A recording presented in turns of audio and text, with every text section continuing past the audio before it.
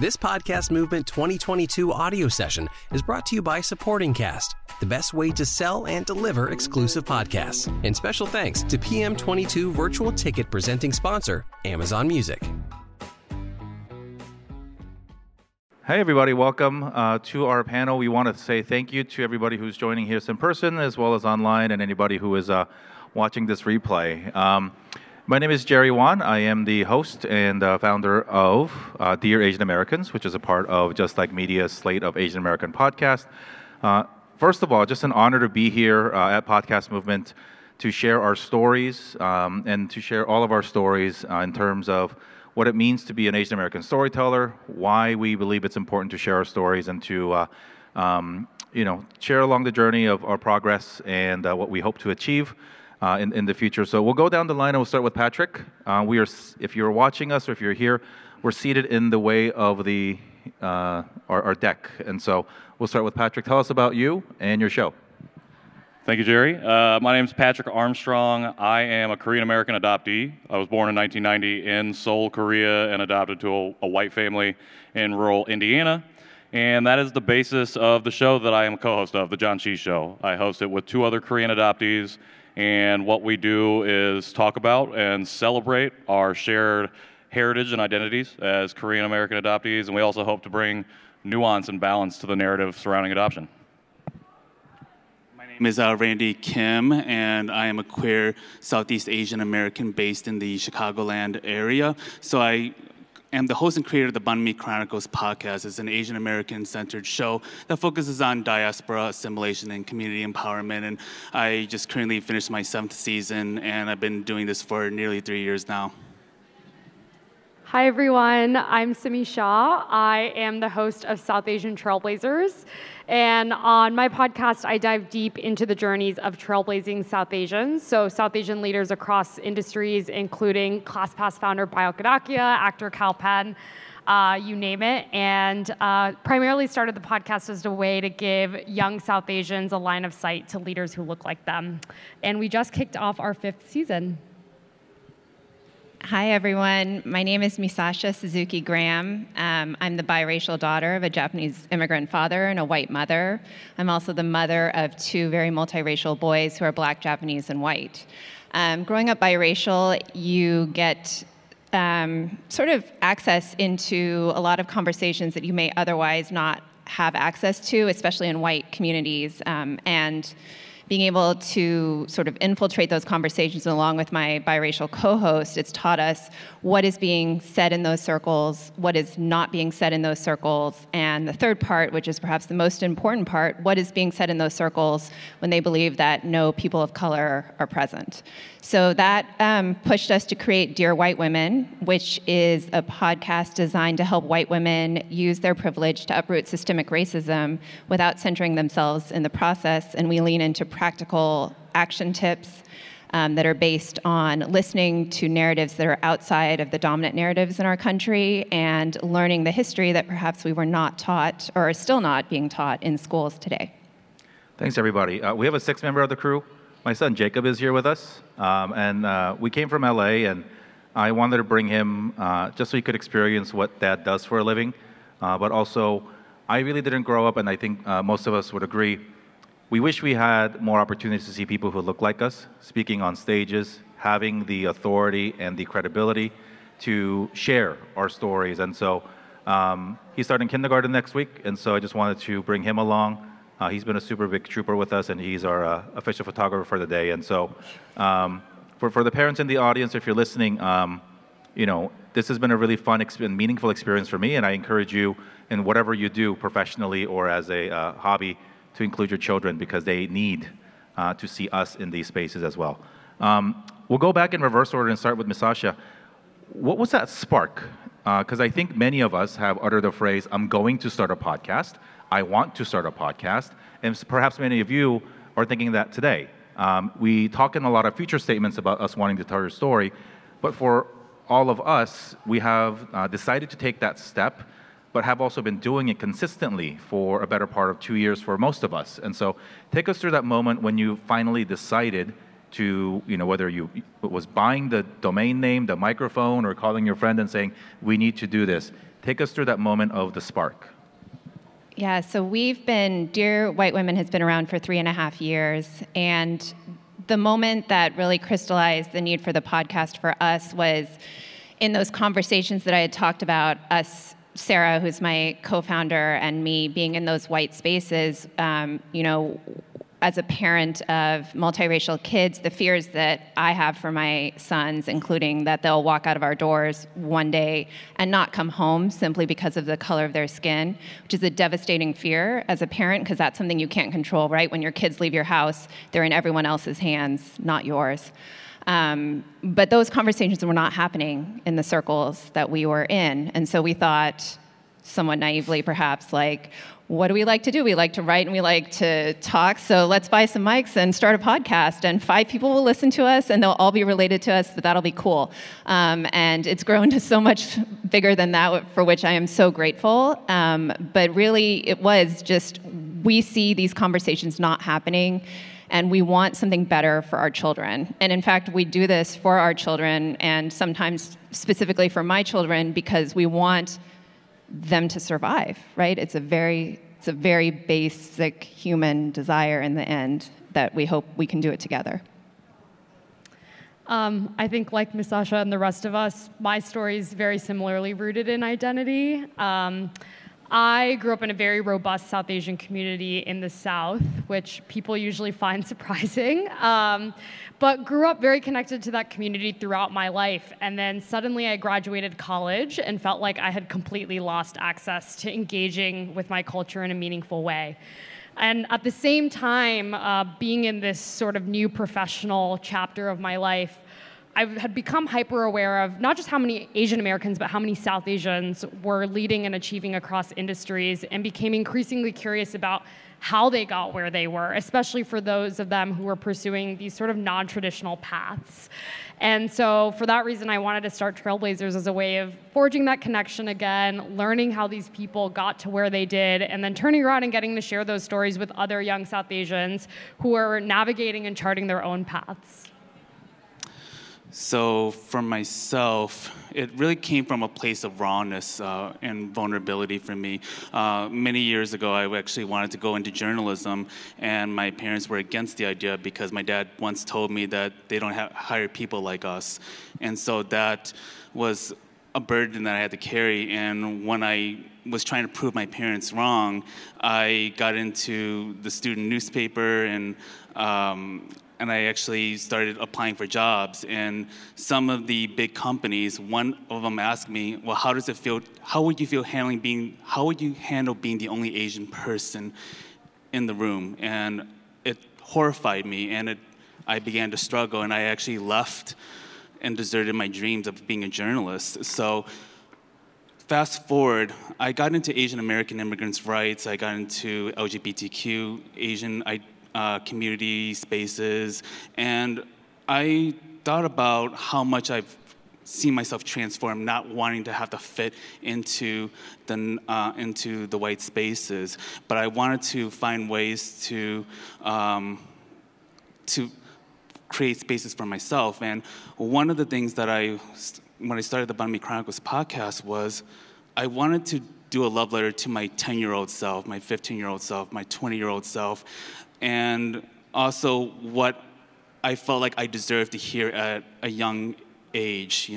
I never got to know who Grace Lee Boggs was. I did not get to know who Yuri Kuchiyama was. So I felt that was so important to learn about her history. And in a way, that's actually our own love letter to ourselves when we start learning our history and when we start uncovering what that means. And so when I started doing the podcast, I was reflecting deeply about some of the spaces that I've been in, working with immigrant movements, working with LGBTQ Asian movements, and what that all means, right? So I wanted to give space to that. I wanted to show, whether it's to my family, to my community members, that we are making history, that we are always finding ways to make our futures for ourselves, but also for our younger generations that deserve to hear that, and also to make more love letters to them as well?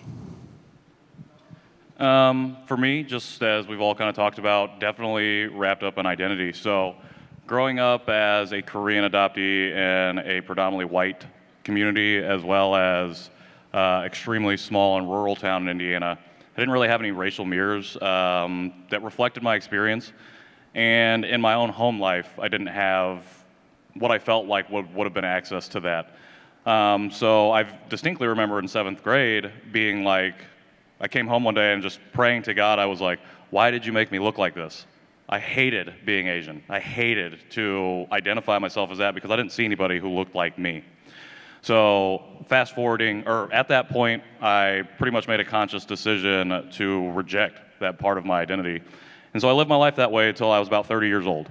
And at 30, I had just recently moved back from Chicago to Indianapolis with my wife, and we were actually watching a movie called Always Be My Maybe, starring Randall Park and Ali Wong. And there's a scene in there where they're cooking, and I don't know what was about that scene, but it just really got to me. And I turned to my wife, and this is like at the height of the pandemic. We're seeing a rise in violence against the Asian American community in this country. And I turned to my wife and I told her, we're talking about having kids. How am I going to be able to raise our kids to navigate the world as Asian when I don't know how to do that? And so the very next day, I like to listen to podcasts, which is one of the reasons I do a podcast, I guess. And I hopped on my player. I typed in Asian American. And the very first show that came up was a new show called Dear Asian Americans. And so I pressed play on the first episode. And I was so enthralled by the conversation that right as the episode finished, I sent an email to the guest. And he very kindly responded the next day. He sent me a study called Too Korean to Be White, Too White to Be Korean, about 12 Korean adoptees who grew up in the Midwest. And he also said, I really think you should connect with Jerry. I'm gonna see if I can make that happen. And so I read that study, and it made me cry. Reading a scholastic paper, I never thought that would ever bring me to tears, but it really did that. And Jerry kindly reached out to me. Ended up being a guest on his show, and it just so happened that he had 2 other Korean adoptees who were guests in the previous weeks. And right before I was getting ready to do my interview with him, he said, I really think you all should do a podcast together. And I was like, maybe. Hadn't met these 2. I'd only known their stories from the episodes that I listened to, but I agreed to get on a Zoom call. And after our first Zoom call, I thought there was absolutely no way that we were going to do a podcast together. And in 2 weeks, we continue to meet, and in 2 weeks, we will be releasing our 100th episode and celebrating our 2-year anniversary. So that's how I got started. I think for me, I had the privilege of growing up in very Asian areas. I grew up in Fullerton, if you're familiar with the Southern California landscape. It's literally the most Korean city in America. Then moved to New York City and then came back to LA. And so, I didn't really have a dearth or a lack of Asian American representation, but I think what I was lacking and didn't know was proper Asian American representation. Because our parents had good intentions and a good understanding of the world they came from, not the world that they were going to raise their children in, we were all taught just to keep our heads down and go do something professionally conservative, try to get extra letters after your name, which are all good things. But, it came to a point for me after becoming a father of 2 that I personally had the opportunity and therefore the responsibility to share Asian American stories that I wish I had growing up. And so I started the Asian Americans on March 2nd of 2020, which is Charlotte, Jacob's younger sister's first birthday, really as a gift to them, but it ended up being a gift for myself and for all of us, and even people who are probably older, because it's stories that we didn't even know we needed. And I think the Asian American story, obviously we labeled this talk More Than a Monolith. We are impossible to talk about in one panel, in one book, in one anything. And yet, because of the complexities of the world and just the limitations of time and bandwidth, we don't really get to sit down and to share about how rich the community is, right? And when we put this panel together, I intentionally picked 4 of my good friends in the podcasting world that I thought would at least visibly represent a different swath of Asian America than most panels that talk about the same issues would. And yet, we're still not representing all of you, right, and all of us. And so this idea that we're embarking on this impossible journey of trying to uncover Asian American stories while knowing that we can't be exhaustive, but trying to be representative enough so that people can feel like we can resonate with each other. I think a lot of the themes, for good and bad, for all of us in sort of our spark journeys of wanting to share the story, comes from a place of pain, comes from a place of not feeling represented, and therefore, I don't think any of us needed any permission from a traditional media company or anybody to say, hit record, and that's the beauty of podcasting, as we all know. But I do want to shift the tone a little bit into something definitely not born in pain, but tell us about the coolest thing, the thing that's brought you the most joy, the most amount of this was the right decision, or something that made you feel validated in starting this journey, because as we know, and many of you know, podcast is a lot of work. It's a lot of thankless, mindless, grinding work. Trying to cut the ums and these things out of our shows, and a lot of it is thankless. But I think and I'll share at the end. But Patrick, start us with what has been the coolest, most joyous thing that has happened since you started the Janchi Show. That's really tough to pick just one thing. But if I had to pick one, it'd probably be our 1-year anniversary. So as I mentioned before, hadn't met either of my co-hosts when we first started this journey. And obviously, as we've done this over 2 years, we became really good friends, but we had never met in person ever. And so as we were approaching our 1-year anniversary, Jerry suggested, hey, what if we were able to get together in person in LA and do a live recording? And we invite, listeners of the show to come out. And so somehow we put that together. And in, I think it was Labor Day weekend, I believe, we all flew out to LA and met for the very first time. And honestly, it feels like when you meet people in that way, especially in this virtual reality we've been living in, sometimes it can be awkward. Like, it can be really hard to figure out how to navigate those friendships, but it really felt like, we had known each other forever. And once we had met and then we went and did the live show, we ended up having like 30 or so people who flew out all across the country to come and join us for the celebration. And it showed me that not only was what we were doing as a show important for us, but it was important for the community to know that their stories mattered, and it was something that didn't require you to necessarily be a Korean adoptee, even though our show is specifically about Korean adoptees. It matters that who you are as a person, that story, that voice is just as important as anybody else's. So just because we were the people on the stage didn't set us at any other different level than the people who joined us. And I think that was right there one of the most important moments in our journey, in my journey, because it really validated and legitimized, as we talked about before, everything that we've done with the show, all the hours that we put in, all the ums that we're trying to cut out, which we don't cut out anymore. So I still do the ums a lot, so I don't think that's going to change anytime soon, unfortunately. But what I think has been such a cool experience for me is that I realized how my relationships with my guests and audience are not just a transaction, it's very transformational to me.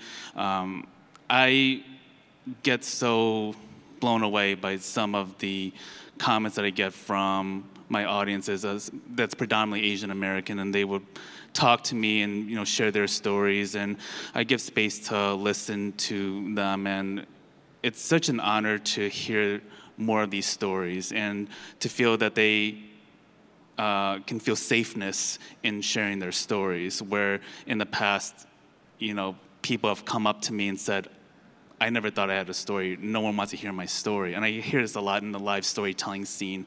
And I thought of how important that is, of sharing our stories. And I think, with my show, it it's about giving permission to speak our truths, and I'm just incredibly, very, very thankful for that opportunity. And also with my guests, I didn't realize how deep in my relationships have become with a lot of my guests over the past few years, and just to know that their stories were being honored is such a priority for me as a host, as a producer, and to see them feel validated, to see them feel lifted, brings me a lot of joy. So yeah, it's such a wonderful ride, despite how many times I moan and groan about editing, promoting. It's like, I just want to go on hiatus again. But I get reminded, like every time I'm on hiatus, I start to miss it very quickly, because I would start having people ask me about previous episodes that they've caught up on. And it's like, yeah, I feel like I need to go back to this again. So yeah, it's the audience that keeps me going. Yeah, I know exactly that feeling you're talking about. I'm like, oh, a break. And then someone's like, so when's your next season coming out? And I'm like, oh, no. I think for me, very similarly at a fundamental level, it's the response. I mean, I've had South Asian parents come to me and be like, oh my God, because of your podcast, like, I know my kid can go into sports and like still survive. And I'm like, thank you. But no, and like, young women, we did a podcast with the former chief information security officer of Twitter and be like, I so rarely get to see women in cybersecurity, let alone a South Asian woman at a top company. And hearing that sort of response and understanding that the stories you're telling matter and that these people wouldn't have heard them otherwise is just such a legitimizing, validating, and inspiring feeling. If I had to pick like a specific moment, it's very similar to what Patrick was talking about. We brought our community to life through a live podcast as well in New York City with one of the stars of the Netflix hit show, Indian Matchmaking. And getting to see our audience come in person and put a face to these people that are in your Instagram DMs or who are just writing reviews on the podcast was just so exciting. People really appreciate that vulnerability, and at the end of the day, I mean, they're connecting with you, right? They're coming back and they're hearing your voice every time. And that was a really powerful experience and just made me feel like, what we're doing here is important and we got to keep going. I think mine is very similar. I think the response, especially when we have a title like Dear White Women, which everyone has feelings about, good or bad. In March of 2021, right, when there was the Atlanta spa murders, and my co-host and I were busy. We have 4 kids between us, all of whom were sort of in the Zoom school phase still of COVID, and we were devastated by what happened, and we didn't know how to process it except to record these episodes where we were very vulnerable, very raw. Then we did a whole series of like, this is all the Asian American history that you probably didn't know. This is why, exoticizing Asian women is such a problem. And we used our voices in ways that I don't think we had used on the podcast. And we're going on episode 182 now. Like it's been a long journey, and it was still sometimes a struggle to find our voice, especially as biracial Asian women.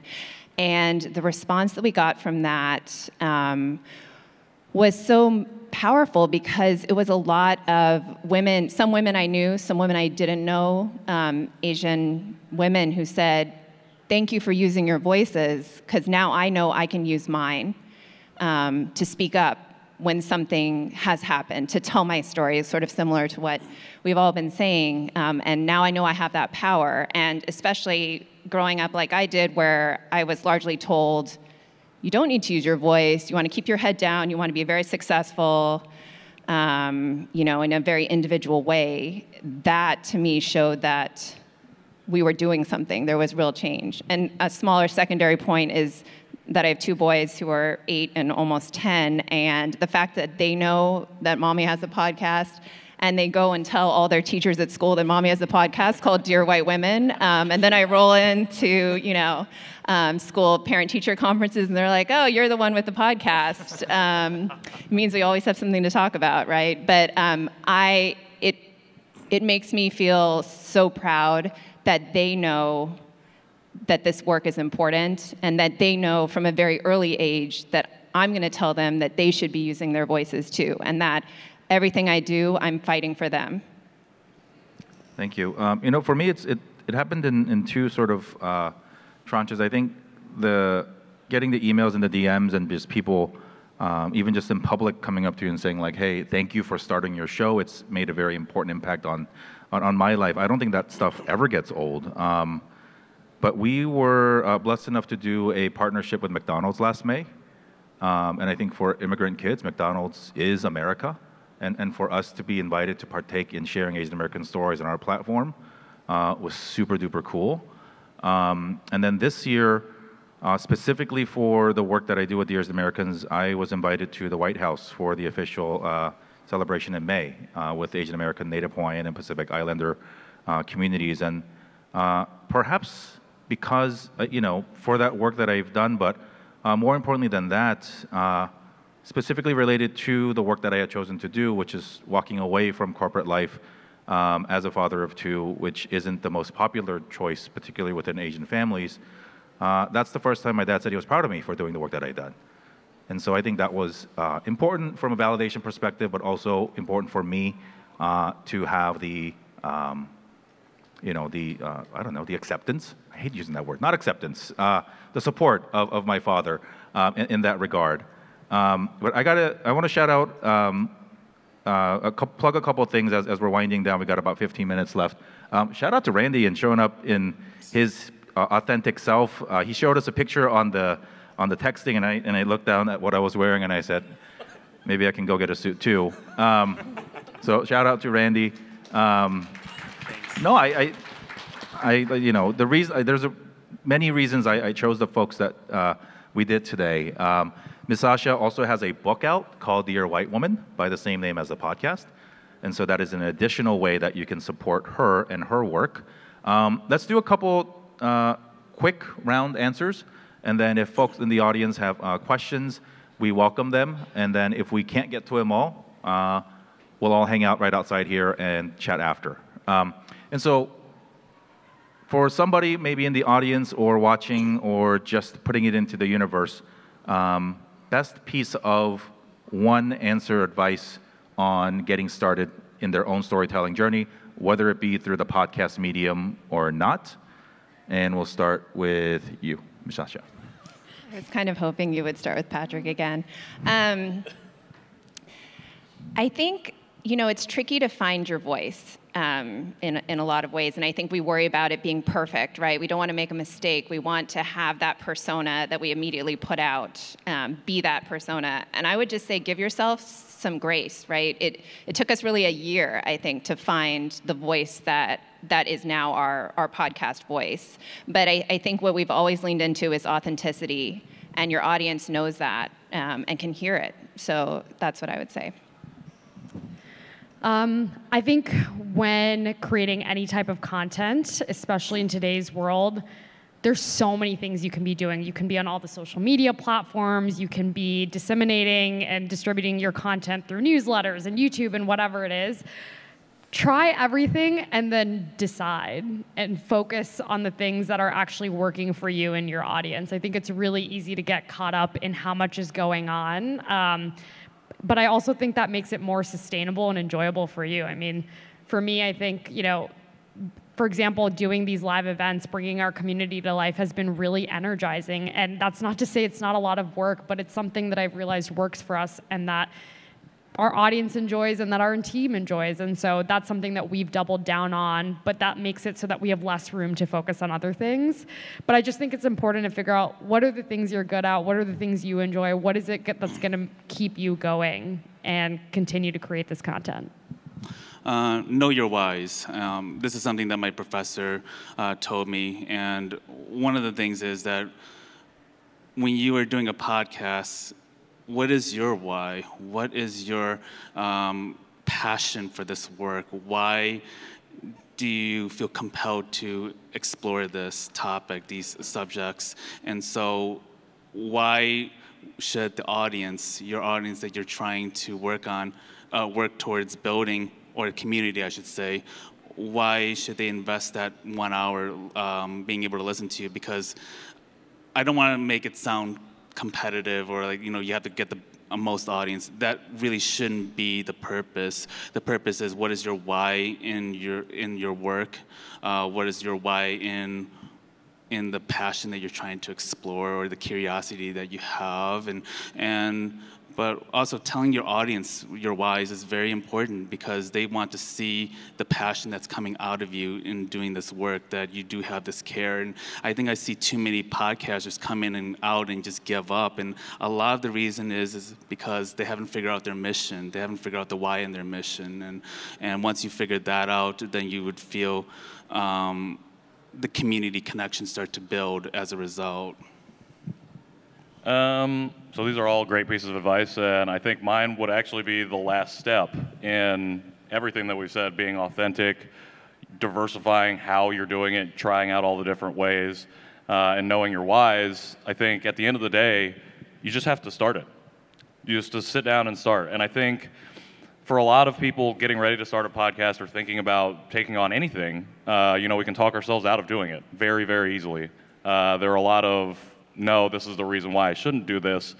And one of those things can be like, oh, this is going to be very public facing, and I'm going to release this to the world. And I think something that we forget is that you don't necessarily have to do that. You don't have to release it right away, but you can start to build this content, build the things that you want to do. And by doing that, you can find your authentic voice. You can find what works for you. You can find out what it is that's going to, or the reason why. You can find your foundation, your footing. So that way when you are ready to come out, like, you'll probably have a backlog of content, which is great, as I'm sure we all are familiar with, but you've allowed yourself to develop, and it doesn't mean that because you haven't put anything out yet, you haven't done anything. That means you've started your journey, and when you're ready to go public, you're ready to go public. My advice is a little bit more practical. Start an email list. And you have to start an email list because, contrary to popular belief that we were wrongly told by the movie Field of Dreams, if you build it, they may not come. And I think as podcasters, we have this false sense of belief that our content's so good, why wouldn't they download it? And then you look at the numbers and go, my friends don't even listen. And so, know who your audience is, hang out where they are, and ask for email addresses. Do not, and I want folks to practice in this mindset shift. I think because we see email as annoying, we forget that some people actually might want, might need, and will benefit so much from hearing our stories. And so, a slight mindset shift from, man, I don't want to send that person another email. They can unsubscribe if they want to, but give them the opportunity to hear your stories. And obviously, when we have people who listen and support us, it makes continuing on this journey a little bit easier. Before we go to questions, if folks have it, otherwise I can talk for 10 more minutes. I would love for everybody sitting in this room physically, and for those listening, to apply to speak at next year's podcast movement. I want more than one Asian American topic panel. And not just at Podcast Movement, at your industry conferences, at any conference. We just got done promoting our South by Southwest panels. We are the global majority. And yet when we go to any sort of public conference, our voices, the diverse voices of our non-monolithic community, are not well represented. And a lot of that comes from the blocks that we have of confusing talking about ourselves objectively and the things that we've accomplished with bragging, because that's what we were told as kids to say, don't brag about yourself. But I want to encourage all of us, if you want to engage us and chat with us about practical things to help organize and to bring people together, And I also strongly believe, and many of you probably work in the podcast industry and don't have podcasts yourselves, I think there's such a rich opportunity for there to be a community being built of people who can support each other, who can mentor each other, who can refer each other for jobs and as we grow. Because I'll be honest, look, walk around the halls. There's not a whole lot of people who look like us, but we are the world's biggest audience. And so not only does it feel good, it actually makes a whole lot of business sense. And I'm frankly a little bit sick and tired of hearing about diverse audiences and yet we're excluded, right? And so this is not a comment about fighting for, scarcity-minded slices of pie. This is an encouragement to all of us that even if you think that you play in such a narrow piece of the Asian American community, that there is a wildly amazing and infinite audience out there, and that's actually going to make a huge impact. And so we got 8 minutes left. If folks in the audience have questions, we'd love to entertain those questions. Again, if we run out of time, we're probably going to hang out right outside. The woman straight down the middle, she has a question for us. And tell us your name, too, before you ask your question. Thanks. Good afternoon. My name is Shehla. I think my question is for everyone, but specifically for you, Simi, because I'm also from the South Asian community. When you start something like a podcast, it's a storytelling medium, but some of the greatest pushback comes from, for me, the South Asian community, because they don't get it. They don't understand what's the value in this. What's a podcast? Why are you doing this? My mom still doesn't understand, why are you doing this? What's the point? So how do you push past that to really keep doing what you're doing? Because I'm not as big as all of you. I'm like teeny tiny micro. I'm hoping. I'm really hoping. But that's the thing about it. But they'll be asking stuff like, how many listeners? Who do you reach? What's the point? So how do you push through that? Yeah, that's a fantastic question, and I know exactly what you're talking about. It's twofold. I think one, in today's culture, there's a lot of pressure to make money and monetize your side hustles or creative passion projects that you work on, and sometimes that takes the fun out of it. That's a fact. And so I think going in, you don't have to decide that right away, but I think there comes a turning point where you have to decide, am I going to continue on this path? How much time, effort, resources am I going to put in? And do I want this to be something that I eventually scale, or is it something that I just want to continue doing on the side? I think those are the important questions to ask. I kind of continue to walk that middle ground, to be frank. I work a full-time job and do this as a passion project on the side, but have started to explore ways to monetize, often with the help of people like Jerry. And I get a lot of questions, like you're saying, of what's the value of this? Who listens to this? Why would anyone pay? And I think you just got to test your market, right? I mean, no business was built overnight. And a small way that I've started doing that is working with small South Asian brands and seeing if they're interested in advertising. So we piloted that first season. There was a great response. I really enjoyed it because it's you're uplifting these small businesses who have no other place to go to find their particular audience that they're trying to target. So I think the challenge sometimes in our community, where everyone thinks you should be a doctor, engineer, or lawyer, which some of us are, is that these are still pretty non-traditional spaces, but I think we just have to think critically about what we're there to do and what are the ways we can explore that and do it because you want to be there, not because you have to prove yourself to anyone else. Thank you. As we go to the next question, I'll add my 2 cents. In case your mom wants facts, I quit my post-MBA job to do podcasting full-time. Last year, I made 6 figures speaking because of my podcast. I'll do it again this year, and I got to the White House. And so use me and other people. Oh, thank you. I mean, I don't say that to brag, but there are people who need those validation points to make it sensible, right? Without podcasting, I don't go to the White House. And I got that invite specifically for the work. And so I think there are different ways to spin it. But, in my case, I can do both the feel good and the heartwarming and the money side because I got to feed these kids. But, again, I would agree with Simi, don't fall into the trap of everything having to be a hustle, a financial benefit. It's hard to see with the light, but if anybody has, we got 3 minutes and 56 seconds right up front.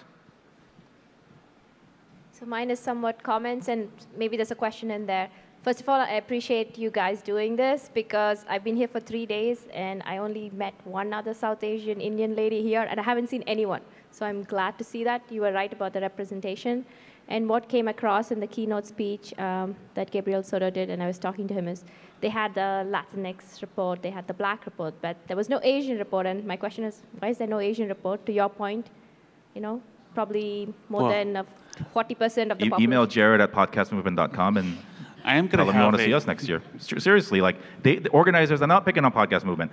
Organizers sometimes don't know what they're, because we're all blind, right? So, if there's a feedback form, right? Like we have to, and when we say we got to get loud, we have to get loud by speaking on stages, but we have to get loud in spaces we're traditionally very silent in, like surveys, like feedback forms, and I think we're all, because we don't have a language problem anymore, we don't have a cultural gap, like we have to use those tools instead of saying, like that's gonna time, and because they won't know. And if we don't voice our concerns or opinions, then that's what they use to plan next year's, then we get ignored again and say, oh, you know what, we don't, maybe they don't want to. And it's not that we don't want to, we don't get invited. And so, but no, I'm joking about Jared. He's been wonderful, and I think when I've spoken to him, he genuinely cares about having diverse voices on stages. But from an organizer's perspective, it might be that nobody's volunteering. And from our perspective, it's that we don't get invited, and there's this gap of misunderstanding when both sides actually have the same desire to uplift diverse voices and our voices as well. And that's a very valid point, right? Because I think talking to them, they need, for example, for someone doing research, they need someone to fund. So who's going to know that there's this diverse market out there, and to a point, voicing that is very critical. And to the lady who asked the question about, what do you tell your parents? I actually did an interview with, it ended up being my mom's friend that I interviewed who'd done really well in her career. And, getting validation from others, and like when family members listen and say, oh, it's nice to hear, or you're talking about this topic we don't talk about, I think the validation really comes from their own friends and family as well. So that's one way for them to feel like, oh, this is great. Awesome. And we got 90 seconds, and these mics will shut off. Do you want to do 30 seconds, and then we'll close? I was just going to say that, I know, speaking of Asian voices, I'm going to be speaking tomorrow for the, actually in the same room at 12:45 on navigating trauma.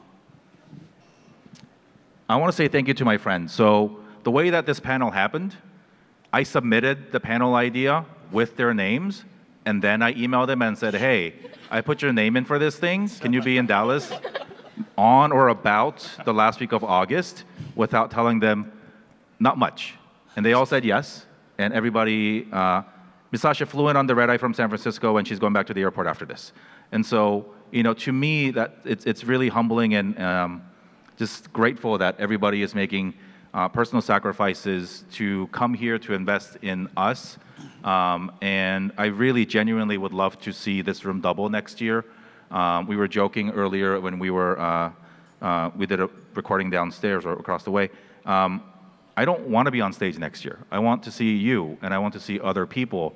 And I hope that it is because we showed up today that you are inspired and energized and feeling a little bit more confident to do that. And so to Alexa and the rest of the team here in the room, and to Jared and the rest of the Podcast Movement team, thank you so much. We are Patrick, Randy, Simi, Mishasha, Jerry, and we'll see you next year. Thanks, everybody.